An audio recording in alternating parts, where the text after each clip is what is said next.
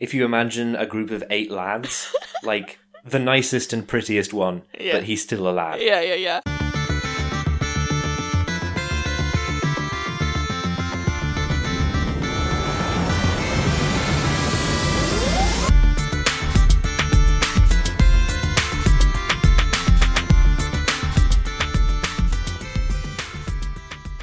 Good morning, good evening, good afternoon, good 3 a.m. to all of you. This is House of Bards, a podcast about the shared narrative style of role-playing, game mastery, and playing.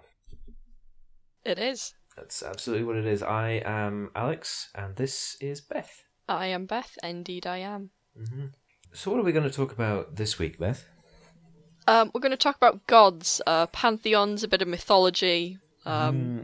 and the world in there that it takes place in. So a bit of a DM-heavy episode, but if you've ever played a cleric, you'll probably find this episode very interesting. Mm-hmm. Or a paladin, or in paladins. a couple of places a monk. Monks tend not to be involved, but very occasionally they are. So, gods then. If we're talking specifically in the context of D&D, it's pretty difficult to avoid religion. It is a bit, yeah. They do have their own set of gods and their own pantheon. I don't know that much about their own gods, unfortunately. Well, I don't believe it's the same. I believe across all Wizards-controlled settings, there's this... each setting has its own pantheon of gods, but there's also a universal pantheon of gods. I know Bahamut is one of them, I think. I don't know much about the others. Lolth, I think, turns up quite a lot in various different settings.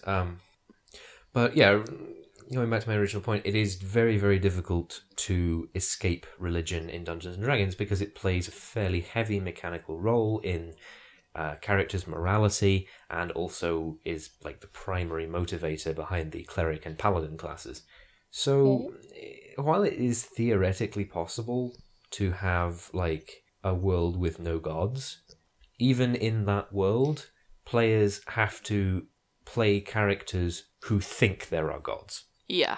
And in that case, then you're running into places where clerics and paladins are actually innately magical, but believe they are getting their powers divinely.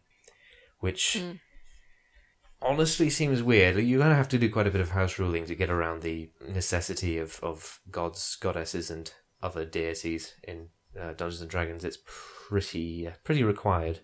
I believe other systems are a little laxer on that requirement. Yeah. I know that there are certain systems that are more into spirits of the land and stuff like that, and that's where perhaps you draw your mystical powers from rather than gods.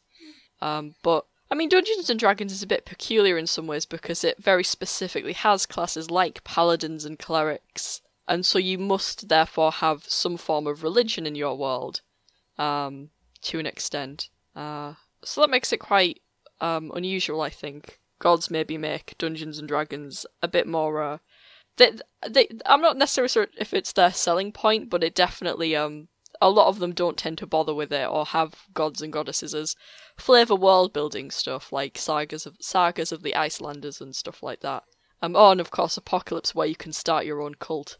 And that sort of thing. I mean, there are other settings that have gods and such in, but... yeah.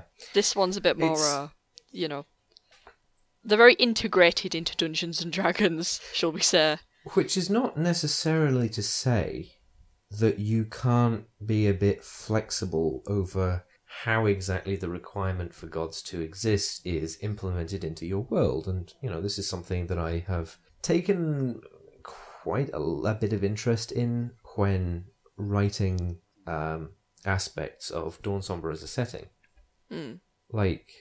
I'm pretty sure you can attest that there's not really any two places with the same attitude to religion. Yeah. It's in Meslin, for instance, they have a very, I'd say maybe traditional attitude to a pantheon of gods. And gods are very often pantheonic in D&D. For a variety of reasons. For one, especially in editions that do that, it allows different deity domains. For another thing, if you've been raised in a monotheistic culture, monotheism is generally pretty boring. So, Yeah, it's an attraction to have a pantheonic system when it comes to deities, because it sort of removes the obligation for that god to be particularly universal in their desirability. And it's more fun for DMs as well, because I think pantheonic gods, they give you a lot more range to play different characters. And they introduce an aspect of inherent conflict into like the primal forces affecting the setting. They do, yeah. I think that's why stuff like Greek mythology and Norse mythology kind of prevails today, and we still love it so much, and it's in so much pop culture stuff, is because you have these personalities associated with these particular gods, and the infighting and the stories that were told back then still travel down today. I'm not calling the major monotheistic religions shit, and I'm not saying that your theology's crap. It's all very nice, but there's a reason why I suppose the pagan religions still live on in our hearts, shall we say. So like Meslin is the sort of core area that's the most traditional in the way that its deities are set up. There are 24 deities in the Meslinian pantheon and 12 domains, 8 default ones and 4 custom ones. That are spread like around the gods, where like there'll be a god who just has that domain, and then there'll be 2 other gods that have that domain and 1 other domain for each of them. And they sort of like represent all aspects of life for these people, and they represent actually the like merging of 2 separate systems of belief, which is another trope that comes up a lot when you're talking about religion in fantasy universes, is they'll often be like places where 2 separate religions have sort of attempted to integrate with each other, which is not all that far-fetched, given it was a thing that did actually happen in real life quite a lot. I mean, early Christianity is dotted with attempts to integrate it into, like, the religious systems followed by powerful people. I mean, yeah, like, every country you go into that has Christianity, it's taken on a part of the original folklore and mythology of their religion. I mean, you look at stuff like even Japanese Christianity, and their Mary is always in, like, the very traditional Japanese clothes, and she's always depicted as Japanese. Of course she would be. And Jesus, accordingly, looks like a small Japanese child. So that's something I find interesting. Well, like, the kind of example I was going to use is that the reason we have Christmas in the middle of winter is because of early attempts to integrate Christianity with the story of Mithras, who, as far as the Romans were concerned, was the soldier deity. And if you get the Roman legion on side, you're probably going to be persecuted a whole lot less. Yeah, and, like, Santa is Odin. Have you ever heard this? Santa's Odin, and the reindeers are his horse with the many legs. That's where that comes from. I mean, other than the fact that Saint Nick I think he was a real person. Yes, St. Nicholas was a real person, yeah. Yeah, but he's not, like, I hate to break it to you guys, but Santa doesn't exist. And he's not, like, Saint Nick didn't have magical powers. He was just a very nice, lovely man, who did a lot of work for children at that particular time period. Odin is actually Santa, and delivers presents to children in certain folklore, which I find fascinating. So it's been changed around, obviously, to fit more into what we would assume is a Christian thing, because we can't have a one-eyed bearded man with many ravens coming into people's homes and giving them presents. That would be ridiculous. So it's a jolly fat man in a red suit. Obviously. Yeah. With a shit ton of reindeer. Though I like reindeers better than horses. I'm glad that was changed.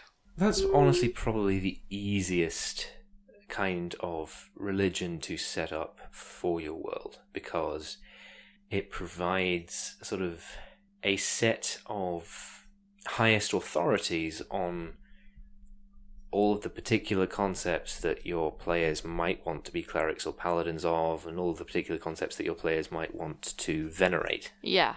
Like, religion can be important to a lot of characters. It can inform, I think, what's important to them, maybe a bit of their past. Like soldiers who worship war gods and stuff like that. That makes a lot of sense. And thieves who, are good in with trickery gods and such and the like. I think it definitely helps characters' characterization when there is strong religion in a universe where maybe that's important. Bear in mind, however, it doesn't necessarily have to be a pantheon in order to have pantheonic influences. No, of course not.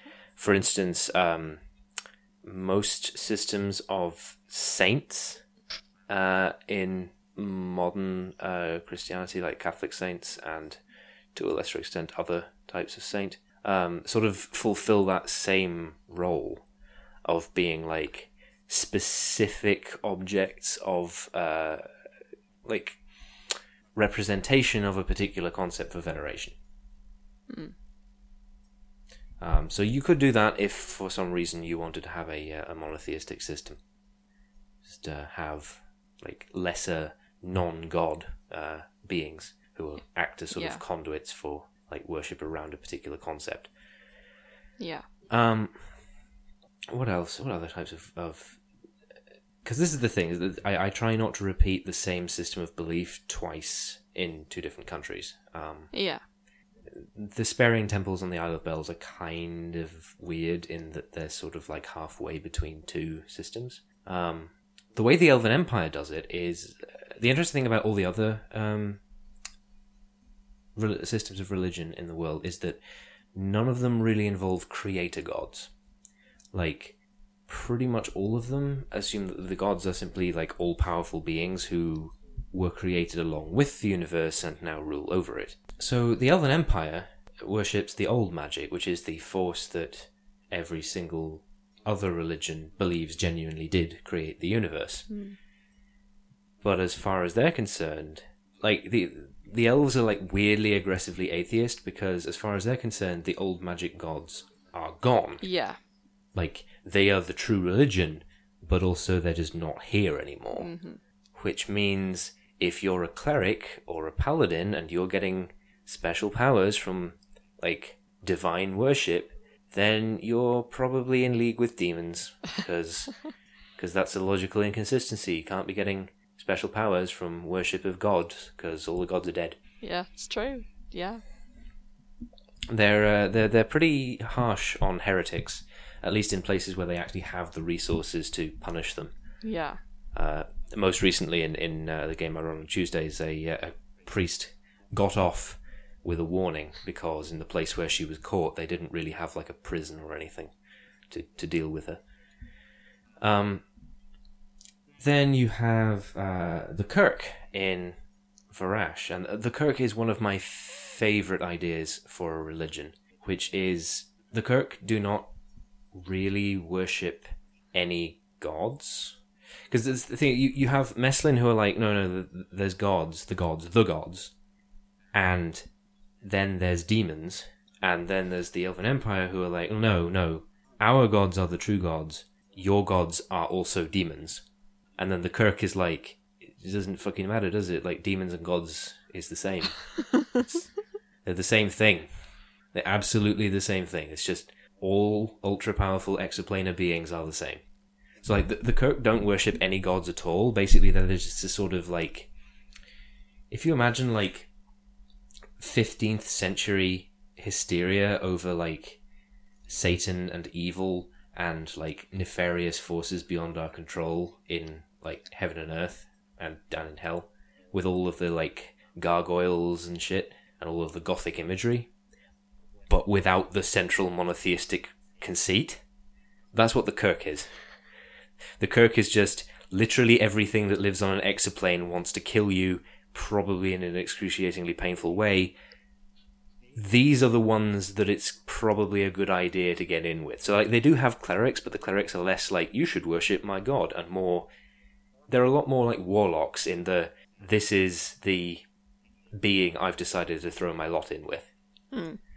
Really, the only distinction is that a warlock you actually have to make a contract with, whereas the Kirk acknowledges that there are some gods who are benevolent enough that you can just, like, join their political party and subscribe to their newsletter. Yeah, no, I get you. And it'll be fine. Yeah. but like the Kirk seems to take a very fearful view of like just gods and demons and all that shit in general, and doesn't really draw a huge amount of distinction between like making a deal with a very powerful devil or demon and worshipping a god, and just sort of becoming powerful enough that things will leave you alone. Mm-hmm. They're how to survive in a cruel world that hates you, which is very appropriate for Varash, I think, because Varash is a terrible place. Yeah. Where things just are awful all the time. Yeah, well, I think that's it, isn't it? The religion of a place sometimes also follows the predominant kind of cultural thinking of that place.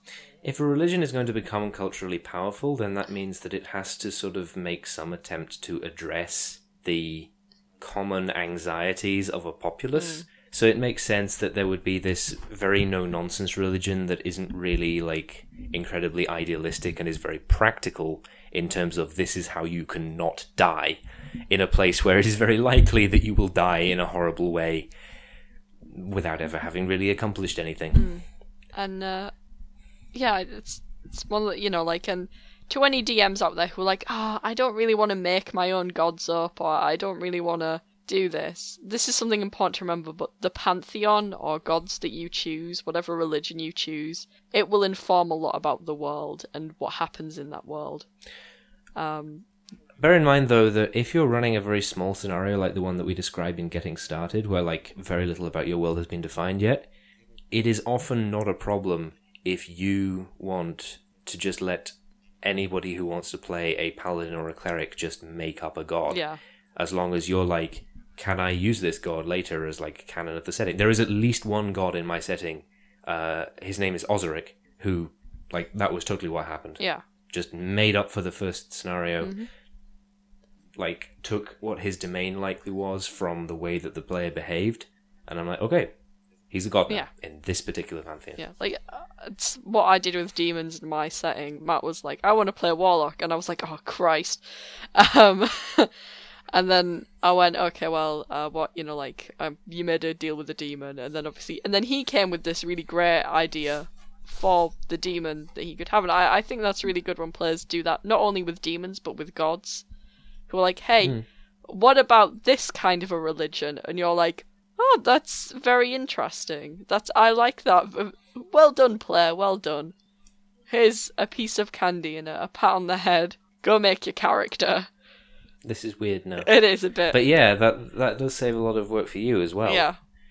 And I feel like the adherence to the old magic works a lot for the Empire, just because that means the Empire can be like, well, our god is the original gods. Like, they're not here anymore. All other gods are, by definition, lesser than the creators of the universe, so, like, obviously we're right. Like, with no real sense of practicality, just that, like, their dominant ideology gives them some sense that they are, like, better than everybody else, which is very elfy. Much how Imperial Elves behave. Yeah. Not necessarily Bell Elves, but, like, definitely the Empire does behave that way. Yeah. And it allows them to be, like, very cruel and still think that they're right. Yeah. Whereas, like, Meslin are, like, the country that's kind of doing okay, so they have a variety of gods for if you're doing okay. Yeah. In your world, I kind of imagine, like, the Empire Elves being, like, the literal Empire from, like, Star Wars, where, like, everybody's got, like, this really haughty, like high-class Queen's English British accent, and then you just get to the island have those. And then just get to the Isle of Bells, and everyone sort of speaks with a slightly funny West Country accent, because it's the most non-threatening one there is. Next to the Welsh, obviously. Yeah, fair. So, yeah. Yeah, well, they're actually kind of... I believe comparisons have been drawn with, like, Warhammer's Imperium of Man. Yeah. And also, like, with the actual Roman Empire, which is indeed who they're aesthetically based on. Well, yes. Probably the most interesting religion I've come up with, though, is the Relendian religion. Because the Relendian religion is, like, honestly, possibly the most controversial. They have a completely different idea of what a god even is to everybody else. And if you remember the Alm Civvy from Morrowind, those of you who've played that, it's probably closest to that, and we can maybe talk about that in a little bit. In essence, what the Relendians do is that, like, at least Relendian gnomes and humans have these, like, I believe there's 7 of them. Nobody's visited Relend yet, so I'm still working out the details, but I think there's 7 of them, who are these sort of terrestrial, like, human demigods, in essence, who, like, they're incredibly powerful, and they are actually deities, but they're, like, real people who you could meet in the material world. And, like, the Relendians worship them because their definition of a god specifically excludes exoplanar beings. They're just like, no, we recognize that those beings are very, very powerful, and we recognize that the old magic created the universe, but as far as we're concerned, being a god is not just about how powerful you are. There's also, like, an implied level of responsibility, of, like, care and dominion over groups, like cultural groups of worshippers. And as far as we're concerned, if you don't exist in the same plane as the people over whom you have a responsibility, then by definition you are not a god. Which is controversial, and it's honestly only them who really believe that. But this is what I mean, like, that kind of thing, when I say you can play fast and loose with what the, like, definition of a god is. If you don't want to have, like, a traditional set of men and women in the sky. That definitely you can, like, obviously you can do the thing where, like, the traveller who you meet briefly on the road is actually the god of travellers and shit, but also you can just have, like, the gods are less powerful than supreme exoplanar beings, but they are real people you can meet and possibly briefly touch. Yes. Which is indeed, as I mentioned, how Morrowind did it, at least for one of its religions. And I know in Morrowind, like, throughout the plot, it becomes increasingly more clear that the Alm Civvy is illegitimate, but the way that they set themselves up as a religion is still, like, definitely worthy of analysis under this particular topic. Like, you are able to be exposed to, like, the exact means by which their power is limited, and where it comes from, and why it's inferior to, like, the power of the Nine Divines or the Daedra Lords, but they're still gods, they're still worshipped, they are still part of our religion. It's not quite the state religion. There's some weird stuff going on by the time Morrowind actually happens, where it's, like, half integrated with the Nine Divines, and it's sort of semi-autonomous. I don't know. It was strange, and, like, honestly, by the end of that game and its expansions, only one of the Alm Civvy is even alive, and can not be. So, I don't know. I think it's just a good place to start if you want to, like, look at different ways to do gods. Do you have something to say? I was just thinking about the religion in my setting in 2Earth is quite, similar, that gods all have some amount of presence within the world, and depending on the strength of their presence in the physical plane, it's how involved they are in people's day-to-day lives, to an extent. So you have Sinis, the god of sarcasm and wit, who is like, I mean, he's basically like, he's my Captain Ersatz of Loki, essentially, who sort of just sits there and is very smug and causes lots of mischief, and he has the largest presence outside, of course, the god of death, who just sits in his giant death palace in the desert and broods. And I think that's very, the idea of, that's sort of my idea of how involved the gods are in causing interference in our own lives, is how much presence they have in the physical plane and how much they mess about. So a god like, is it Shendar? Yeah, Shendar, who created the gods. It's your setting. Yeah, I know, I'm like, it's a lot of names to remember, but, you have someone like Shendar who created the gods and then isn't really that much further involved in everyone's lives, because they did this thing, and then they're like, well, that's me done. Peace out, everyone. I'm off to the existential planes to do god things. So, yeah. Something I do find is that the one deity it is very easy for all of the religions in Dawn Zomba to agree on is Skedrenth, because in all honesty, it doesn't matter what you think Skedrenth is. Most religions agree that he does exist. Yeah.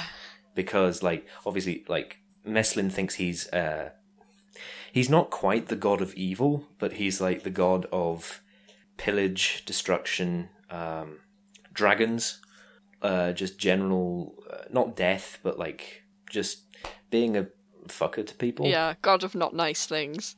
Like dude is not nice, and honestly, like, I am worried that in all the cases where he's actually appeared, he's come off as way more affably evil than he really ought to be. Yeah. Like, he's, in essence, he is, like, traditional depictions of Satan. Yeah. And so, like, that's why he's so easy for pretty much all cultures to believe in, because obviously Meslin thinks he's a god, everybody else thinks he's a demon, but pretty much everybody is sure that he does exist. In particular because, like, his interjections into the material world tend to be very dramatic. Yeah. Like, the last thing he did of any real note was create the Dragon Triumvirate, which has been a talking point for most of the people who didn't get immediately murdered by the Dragon Triumvirate, and all of the elves who now hate the Dragonborn because of the Dragon Triumvirate. So, like, Skedrenth is quite often on people's minds as sort of this enemy of all that is good. Yeah, he's a real knob. I believe our group has encountered him, actually. Yes, although a very weakened form of him that sort of deigned to be, like, kind of more wacky than Skedrenth in his element might be. Because gods in each other's domains is severely weakened. Yeah. You're not really supposed to do that. Yeah. Something I did like doing with that particular pantheon was that not all of the gods are binary gendered. Some of them are not gendered at all. At least 2 of them do not necessarily really interact with the human concept of identity very much. Like, the implication is that Tanitha and Zetchiundite are both sentient, but it feels weird to give them pronouns outside of it, because there's no real implication that they relate to, like, having an identity the way that a more human-like being would. And honestly, that is the kind of shit that you can very, very easily get away with in mythologies. Yeah. If you take nothing else away from this episode, I would say look up, like, the way that mythologies and, like, holy scripture, like, legends tend to be written.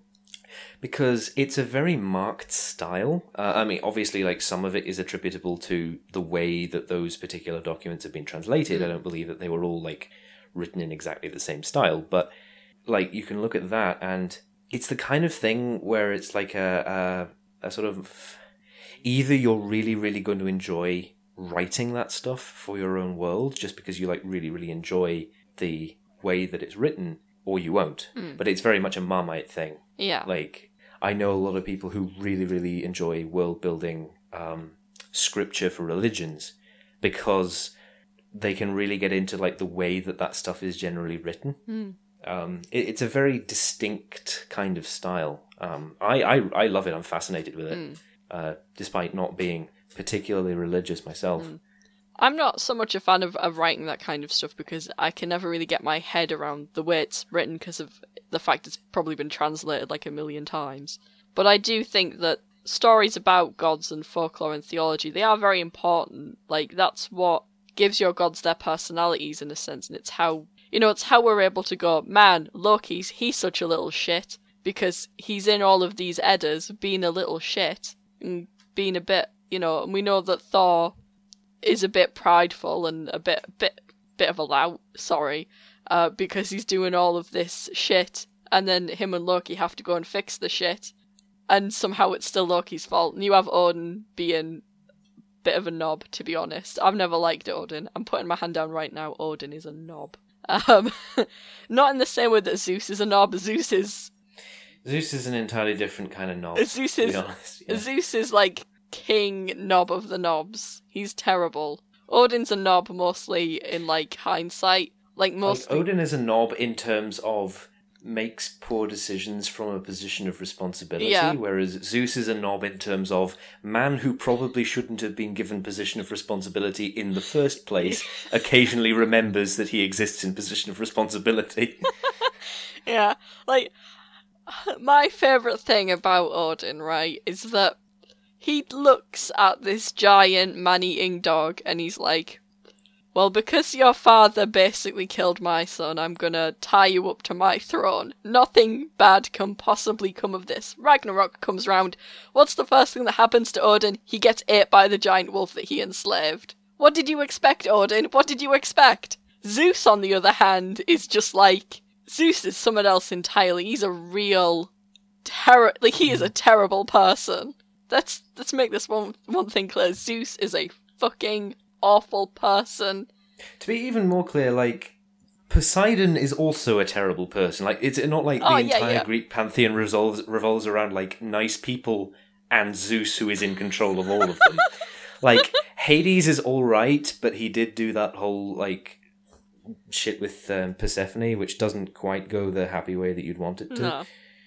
Like, quite a lot of the stuff that you've heard that sort of softens that story is, unfortunately, apocryphal. I mean, obviously, you do have to take the "it was a different time" filter, and there's no way he's as bad as Zeus or Poseidon, but... I mean, like, maybe the one decent god is Hephaestus, right? That poor guy. He's all like... He's a bit broken, but he's still good, and Zeus is just like, I love all my children equally, except you, Hephaestus, get the fuck out of here. And Hephaestus is like, the fuck, Dad? The fuck? In all honesty, like, it's not really surprising that the Greek gods are pretty fucked up if you look at the home that they came from. That's true. Like, the Titans were terrible. The Titans are Titans' worst parents ever. What did you expect Zeus to turn up when he was raised by those assholes? Seriously. It all relates back to home and how people are brought up, unfortunately, sometimes. And, yeah. You have most of the Norse gods are generally quite practical because they came from a very hardy, practical people, but they're all very fated. The Vikings fucking loved fate. The Norse gods are a pretty good representation of the fact that if you have a pantheon, then that means that you don't have to have all of your divinity's behaviour be divine. Yeah. Because you can have gods of the less savoury aspects of your culture's behaviour. The Greek gods do this as well, yes, and definitely. so do a number of other pantheons, but, Loki, god of thieves and trickery, and also male homosexuality, which is absolutely fascinating. But yeah, the guy is, man, I love Loki, and I don't like it when he basically gets turned into Satan in modern depictions. Like, I don't like it that they do that with Hades as well, but I can kind of understand with Hades. It's very inappropriate to do with Hades. Like, Hades has the aesthetic, but he really doesn't have the personality, the text to back him up. Yeah. Hades is just kind of this sad, mopey kind of... Loki is a bit more of an asshole, but I feel he is still more nuanced than basically Satan. Yeah. Like...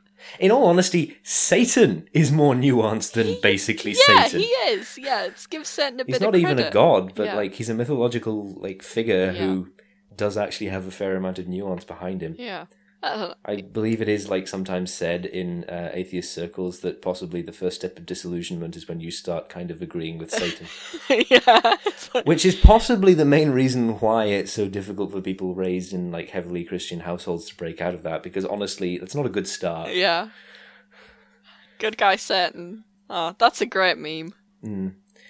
Quite a lot of Satan's trickery is just Satan turning up to key important people and talking to them and being like, God's being kind of a knob. Yeah. And he's usually right. We wouldn't absolutely accept that behavior from human beings. Yeah. It's like, Jesus, I could give you some food if you wanted to, and Jesus is like, I'm good, thanks, I'm good. And it's like, this does seem like a bit of an abusive relationship. You're giving everything to everyone, and have you ever thought that maybe we don't deserve it, and that your dad's a bit of an a-hole, and Jesus is just like, oh God, Satan, please, not right now. Okay, I've got to do this. Eve, did he tell you not to eat from that tree? Alright, good. Did he tell you why? Because I kind of feel it's right there, it's kind of an asshole thing for him to put it there and then not tell you why you shouldn't eat from it, especially since this whole garden is supposed to be, like, for you. I mean, maybe it is a test of your obedience to him, but it seems like a really pointless test, to be honest. And it's kind of counter to, like, basically this test is attempting to teach you a lesson that I'm not entirely sure you're actually going to need if you're going to stay in this garden forever and just live forever. It seems strange. Why would he even put it there? You should eat some of it, because honestly, I think we all want to see what's going to happen, because he's being kind of an asshole. Just saying. Yeah. I'm just saying. Hey guys, have you... Also, where are my legs? Yeah, also, hey guys, have you noticed, like, ever since God made all these humans, he's not really been paying that much attention to us anymore?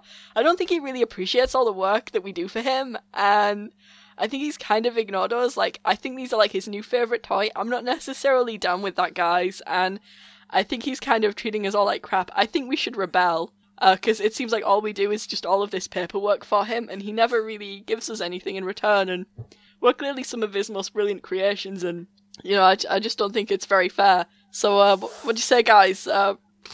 Revolt? Or, like, yes, no, what do you think? Poor Satan. Always maligned. So, you're listening to House of Bards, your premier Satanist podcast.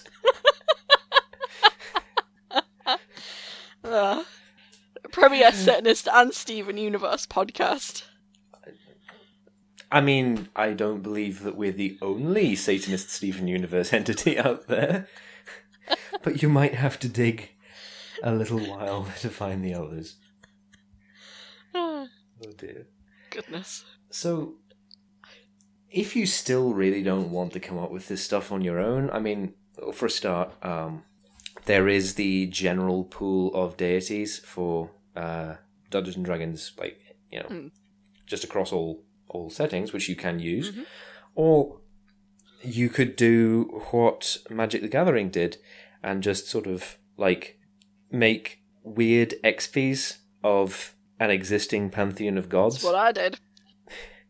Because, like, a couple of the roles were swapped around for the Theros set, and, like, some beings who in mythology were not gods, like Sharon the Ferryman, got turned into gods. But in all honesty, like, Theros is ancient Greece, and the Theros gods are more or less the Greek gods.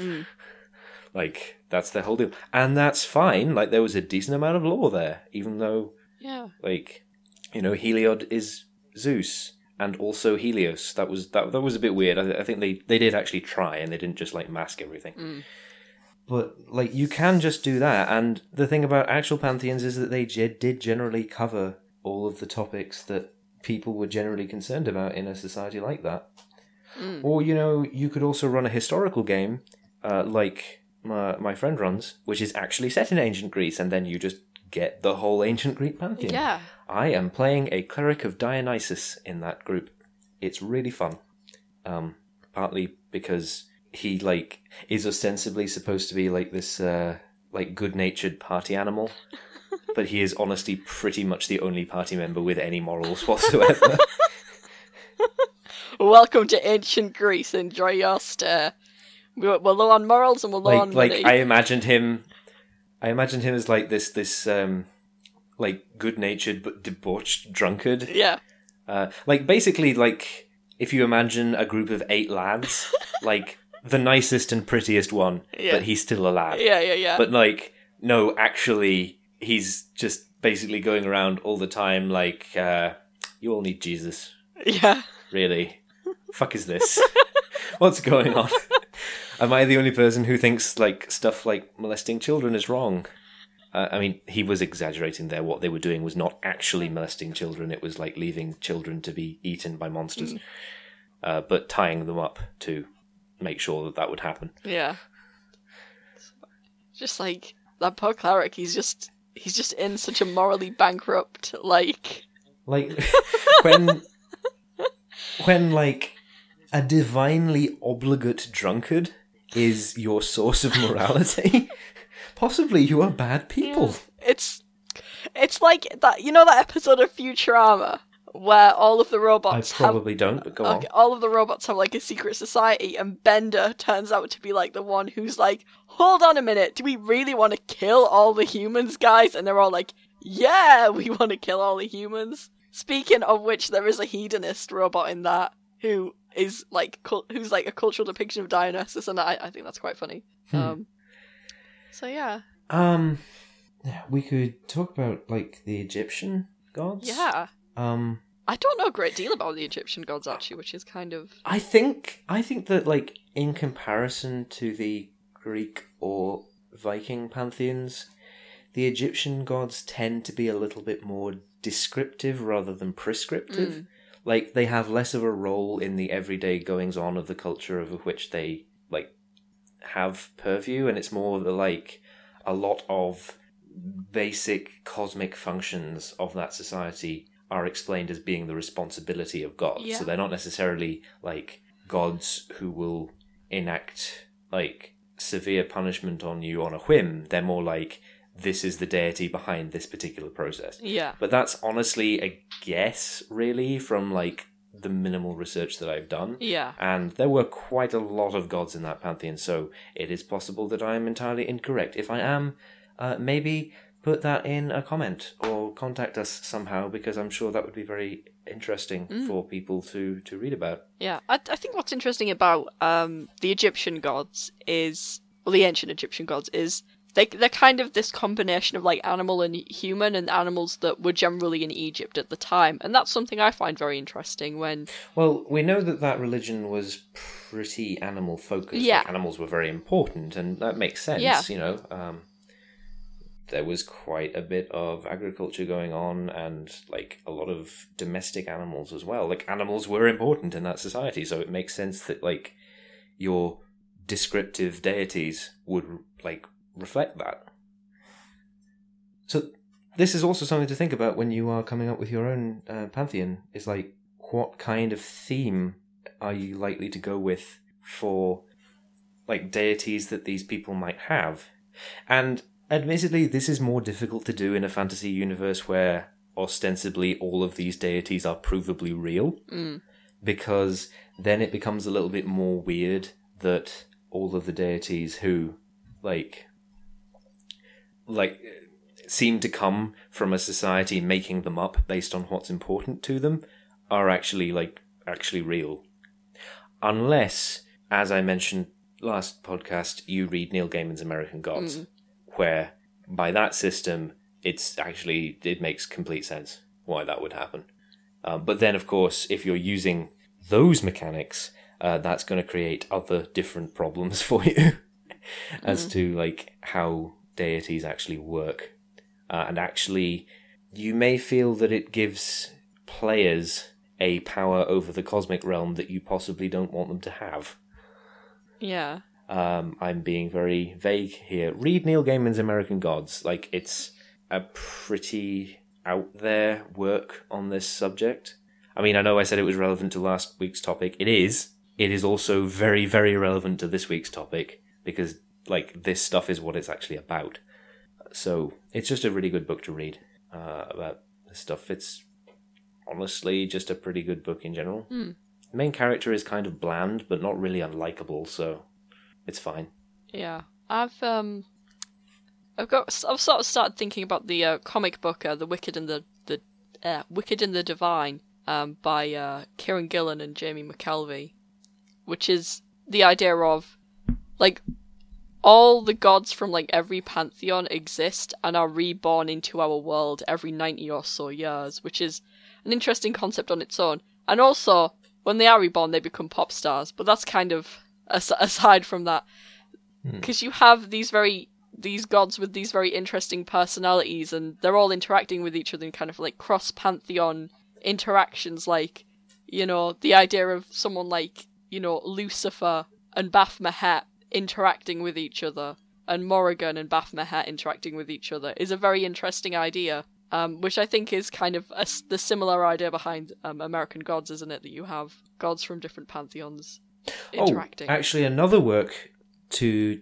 check out in relation to this, and this is also a series that I have mentioned before, on the podcast, check out The Long Dark Tea Time of the Soul, which is the second story in Douglas Adams' short-lived Dirk Gently series, which does actually deal with specifically this issue. So yeah, the first one is good for time travel. Second one, good for deities. I personally would recommend that you check out the BBC radio drama, because that's my favoured method of consumption of that particular story, and it's really good. That one doesn't have Billy Boyd in it, except very briefly, because it's about other different characters, but it still has a large amount of the rest of the core cast. Like, the people who are in it are very good, and it's still by Dirk Maggs, who is a very wild-haired man, seemingly obsessed with keeping all of Douglas Adams' stuff going. So I definitely recommend it, and it does deal with, like, specifically the concepts of what a god is and what happens when you stop believing in a god. Yeah. Well, that's something that shows... There's a lot of overlap between that and American Gods. That's something that's similar in Terry Pratchett, isn't it? That the more you believe in a concept, the stronger that concept is in that world. And so if you believe in a god, belief in a god makes it real, essentially.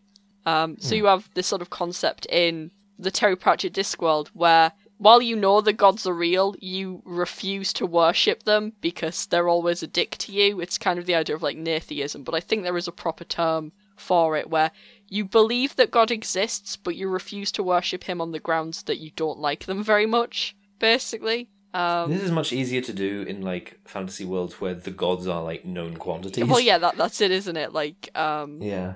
And it is honestly, like, one of the founding principles of the Kirk. Yeah. As I explained before, that, like, the Kirk is, like, this is who you can afford to piss off if they're a dick to you. Yeah. Like, the one the principle behind the Kirk that I wanted to put in was that the Kirk are very, I don't want to say humanity, like, I don't want to say they're, like, pro-humanity. Yeah. But whatever a collective noun would be for, like, humans and other human-like sapients, so, like, orcs primarily. Yeah. But also, like, anybody else who wants to be mortals, we'll say. The Kirk is very pro-mortal. The Kirk is honestly kind of like a trade union for mortals. Yeah, it's just like, if you join the Kirk, you're offered some minimal amount of direction and protection from people who can otherwise just sort of batter you around. Yeah. Like, without any real care. It's the relieve your cosmic horror a little bit service. Yeah. Which I think definitely makes sense for the setting. And it's definitely a way that you could look at. Honestly, that's one of the roles that religion tends to traditionally fulfill as well. So really all I've done there is I've taken a very bog standard, possibly even monotheistic religion, and just removed just cored it out. Yeah. And, like, removed the central premise, and then just all of the paraphernalia is still around, which is, like, you could experiment with removing different parts of existing religions and seeing how they alter and, like, what set of circumstances might cause them to arise. I know that in my setting we have the nomads, who are largely monotheistic, but they've taken that to mean as, while we recognise these other gods exist, this specific god is ours, and that's the one that we're going to worship. And so that's what they do. They recognise, yes, other gods do exist, and belief in them isn't necessarily wrong, but we are the nomads, we are her people, therefore we will worship her. Because, to be fair, she is the goddess of nomads, and other things like fertility and large jungle cats. And presumably the fertility of nomadic large jungle cats. Yes. Leopards really appreciate her input in their lives. Are leopards nomadic? I think they are. Anyway. I feel jaguars probably are. They definitely are. So, yeah. But, yeah, it's the kind of idea of, we know there are other religions and gods out there, but we like this one the most, and we think we think we're sticking with this one. Unless, of course, you have some sort of crisis of faith and decide to worship the god of death instead. And be a pirate. Yeah. Pirate. Pirate. So, yeah, I feel like if you're going to take any step into this world, into this topic in your world, you need to think very heavily about what religion is, what purpose it's supposed to serve, like what problems it addresses, and also how many of those things are modified or affected by the presumption that all religions are true. In fact, I'm pretty sure all religions are true is the tagline of, like, the central conceit of a couple of fictional properties that we haven't mentioned. So maybe go and seek some of those out. In any case, I would definitely recommend reading or otherwise consuming all of the things that we have mentioned. Definitely go read Wicked and the Divine. It's wonderfully drawn. Pretty... Mm-hmm. Mm-hmm. Throwing a comic recommendation out there. We don't talk about comics that much. Not indie comics, anywhere.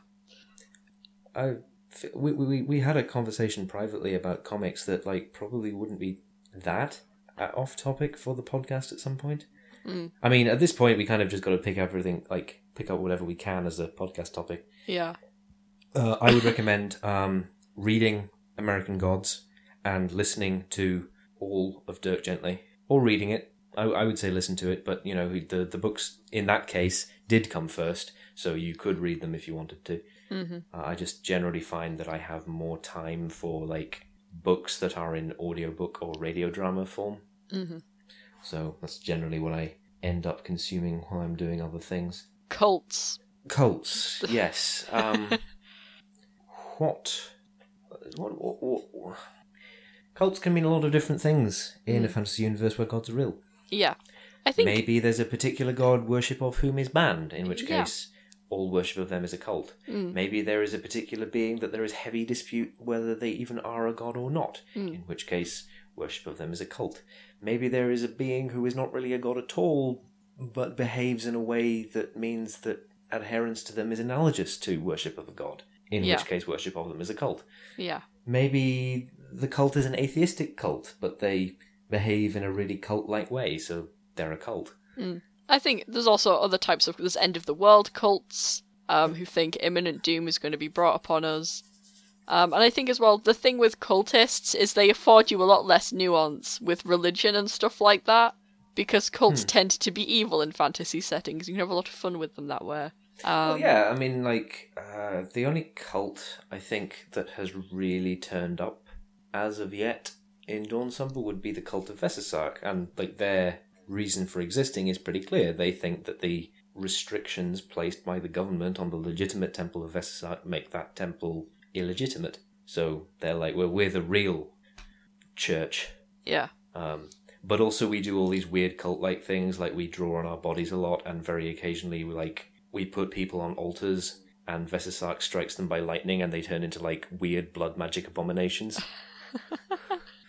Nice! Who, like, run really fast and have voices that fill the room and do magic at the expense of their own health, like, way beyond their own level. Which, honestly, was all much more impressive in 2nd edition, before 5th edition was like, magic is a lot more accessible now. Oh, man. Like, I was never really sure where to take the Scriveners, so I'm kind of glad that you guys chose the path where interaction with them is kept at a minimum. Yeah. In my setting, there are quite a few cults, but I think the main one is the cult of Oberon, which, if you know anything about fairies... Oh, yeah. I've been in a play with this guy. Yeah. I was in a school production of A Midsummer Night's Dream. Oh, that's lovely. I was bottom. Oh, you were. We did have an Oberon. Yeah. And actually, like, compared to the rest of us, dude was huge. Oh, yeah. He's got to, like, Oberon's got to have a bit of presence. Oh, he had a lot of presence. Yeah. Like, honestly, like, I was in year 11, so I was probably actually, like, pretty tall. Yeah. But I just remember this dude as being, like, this gigantic endomorphic brick house. I didn't know him. But he definitely fit the profile of, like, the giant king of the fairies. Yeah. Look, we love a bit of Oberon. I love a bit of Oberon. Speaking of which, actually, did you know that originally Jay was based slightly off Puck from A Midsummer Night's Dream? Which no, but I can believe it. Well, there you go. That's where I drew inspiration from initially, and then obviously I watched Steven Universe, and I was like, this character is Steven Universe now.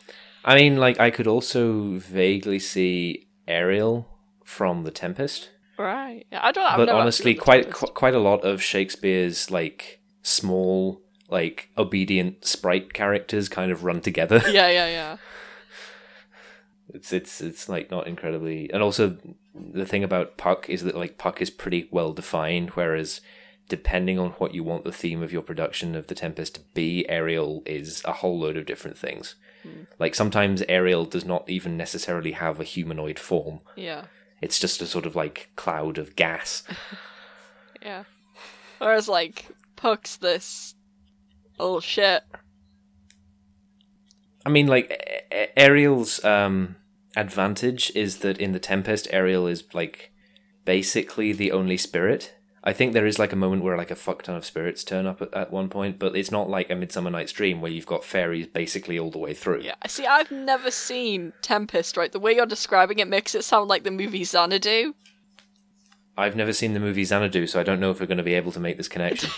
Right, Xanadu is about this guy trying to build a roller disco, literally because a manic pixie dream girl, like, and that's quite literal, right? Comes down and is as in she's an actual pixie. She's not a pixie. She's actually actually a muse. I think she's the muse of dance or whatever. And she comes down and she's like, "You have to build this roller disco, man.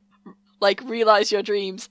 And he didn't want to build a roller disco before. I think he just wanted to like paint and stuff. And someone was like, "Yes, we have to build a roller disco." This is honestly not what I was expecting when you started to describe the movie Xanadu.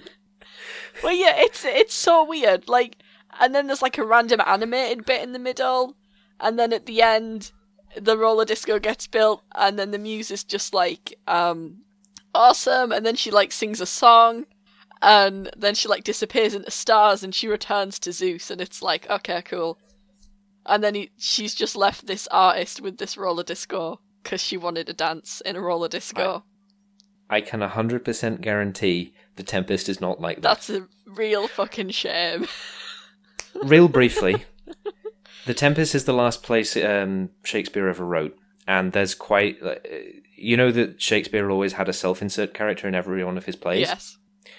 In The Tempest, his self-insert character is the wizard.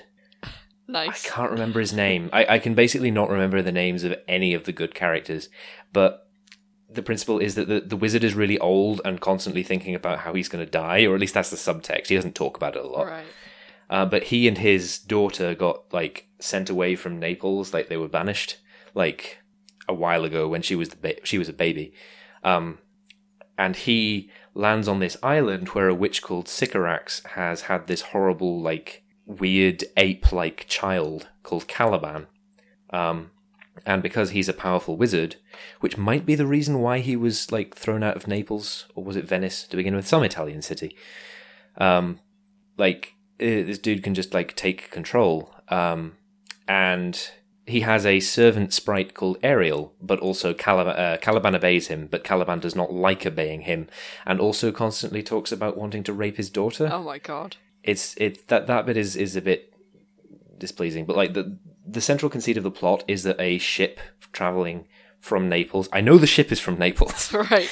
I don't know if the rest of them are, containing, like, a prince, crashes on the island, and like basically the whole story is about how all of the survivors from the shipwreck like come out and try and survive while this dude like just sort of stands around commanding his minions to play tricks on them and being weird, and his daughter falls in love with the prince and asks her dad to please stop playing pranks on him and stop being angry at him. I think possibly the two of them must be from Naples, because otherwise there's no reason for the wizard to be like really angry at these people. Yeah.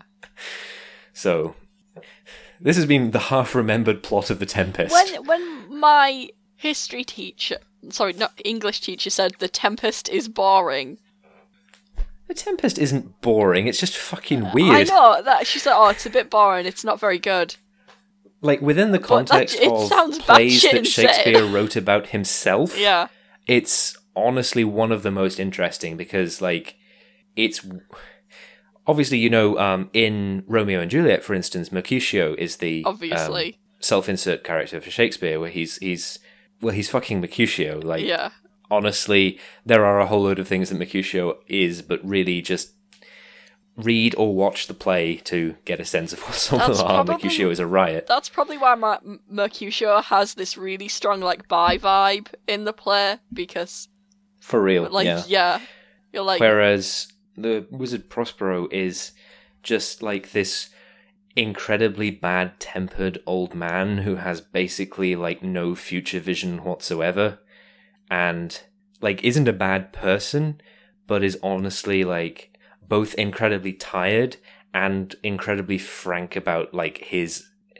Basically, he thinks he might not necessarily die on the island, but the, like, whole capacity for meaningful work in his life is coming very close to having been expended. Dang, Shakespeare, that's deep. Obviously, in this case, Prospero is talking about how he's basically reached the height of his powers, and he has not really done sufficient stuff that would make him be not exiled. And, like, this has come to the point where this is the event that will have defined his life. But Shakespeare is talking about how, look, he's old now, and he's probably done writing his best plays, and he likely isn't going to write another one. I should point out that apparently we are technically guessing that The Tempest is Shakespeare's last play, because we don't know for sure what order they came in. But it's pretty much presumed that there is... Oh, but there is also a, like, comic relief side plot with two characters called Trinculo and Antonio, who spend most of their plot with Caliban in tow, because Caliban has been sent to troll them. It gets weird, like, pretty quickly. The daughter's called Miranda. I don't know if at this point that's particularly relevant. The Tempest, by comparison, does not have anything whatsoever to do with the topic that we were talking about. No, it doesn't. It doesn't at all. Unless we do just become Badcast, which... Honestly, I mean... I feel that after you have fought literally Shakespeare, he might not be cool with us being Badcast. We've burnt that bridge before we even got to it. No, yeah. Sorry, Shakespeare.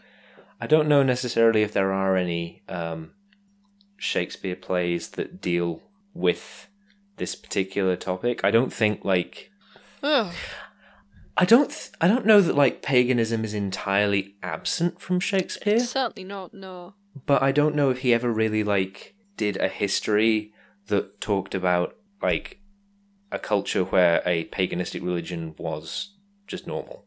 And I think if he did, he wouldn't have gone a huge amount into... He probably wouldn't have, no. No. Because I don't think the rich people he was writing it for would have appreciated it very much, since they were probably very Christian. Some of the stuff that you see in, like, Shakespeare's plays shows that he was allowed at least a bit of leeway on, this is a history, so this is these people as they were. Yeah. Which is bullshit, because Shakespeare made up a whole load of crap. Yeah. Never happened. But, like, it's at least implied that his audiences could understand that, like, that it's a history, and it's not saying that this stuff is necessarily true. Yeah.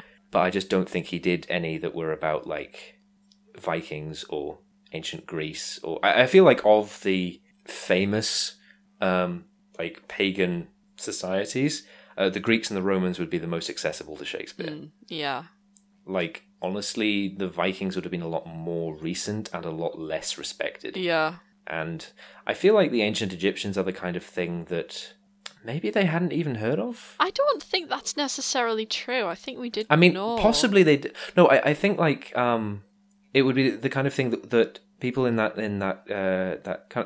this country would have heard of in previous time periods, but which might not have been incredibly relevant at that particular time. Yeah, because I mean, it's Egypt isn't exactly that, like, deep Africa, is it? Like, it was an explored bit of the world, so presumably. I'm not saying that word wouldn't have reached it previously. I'm just saying that probably not a huge amount of news about that kind of thing reaching Shakespeare.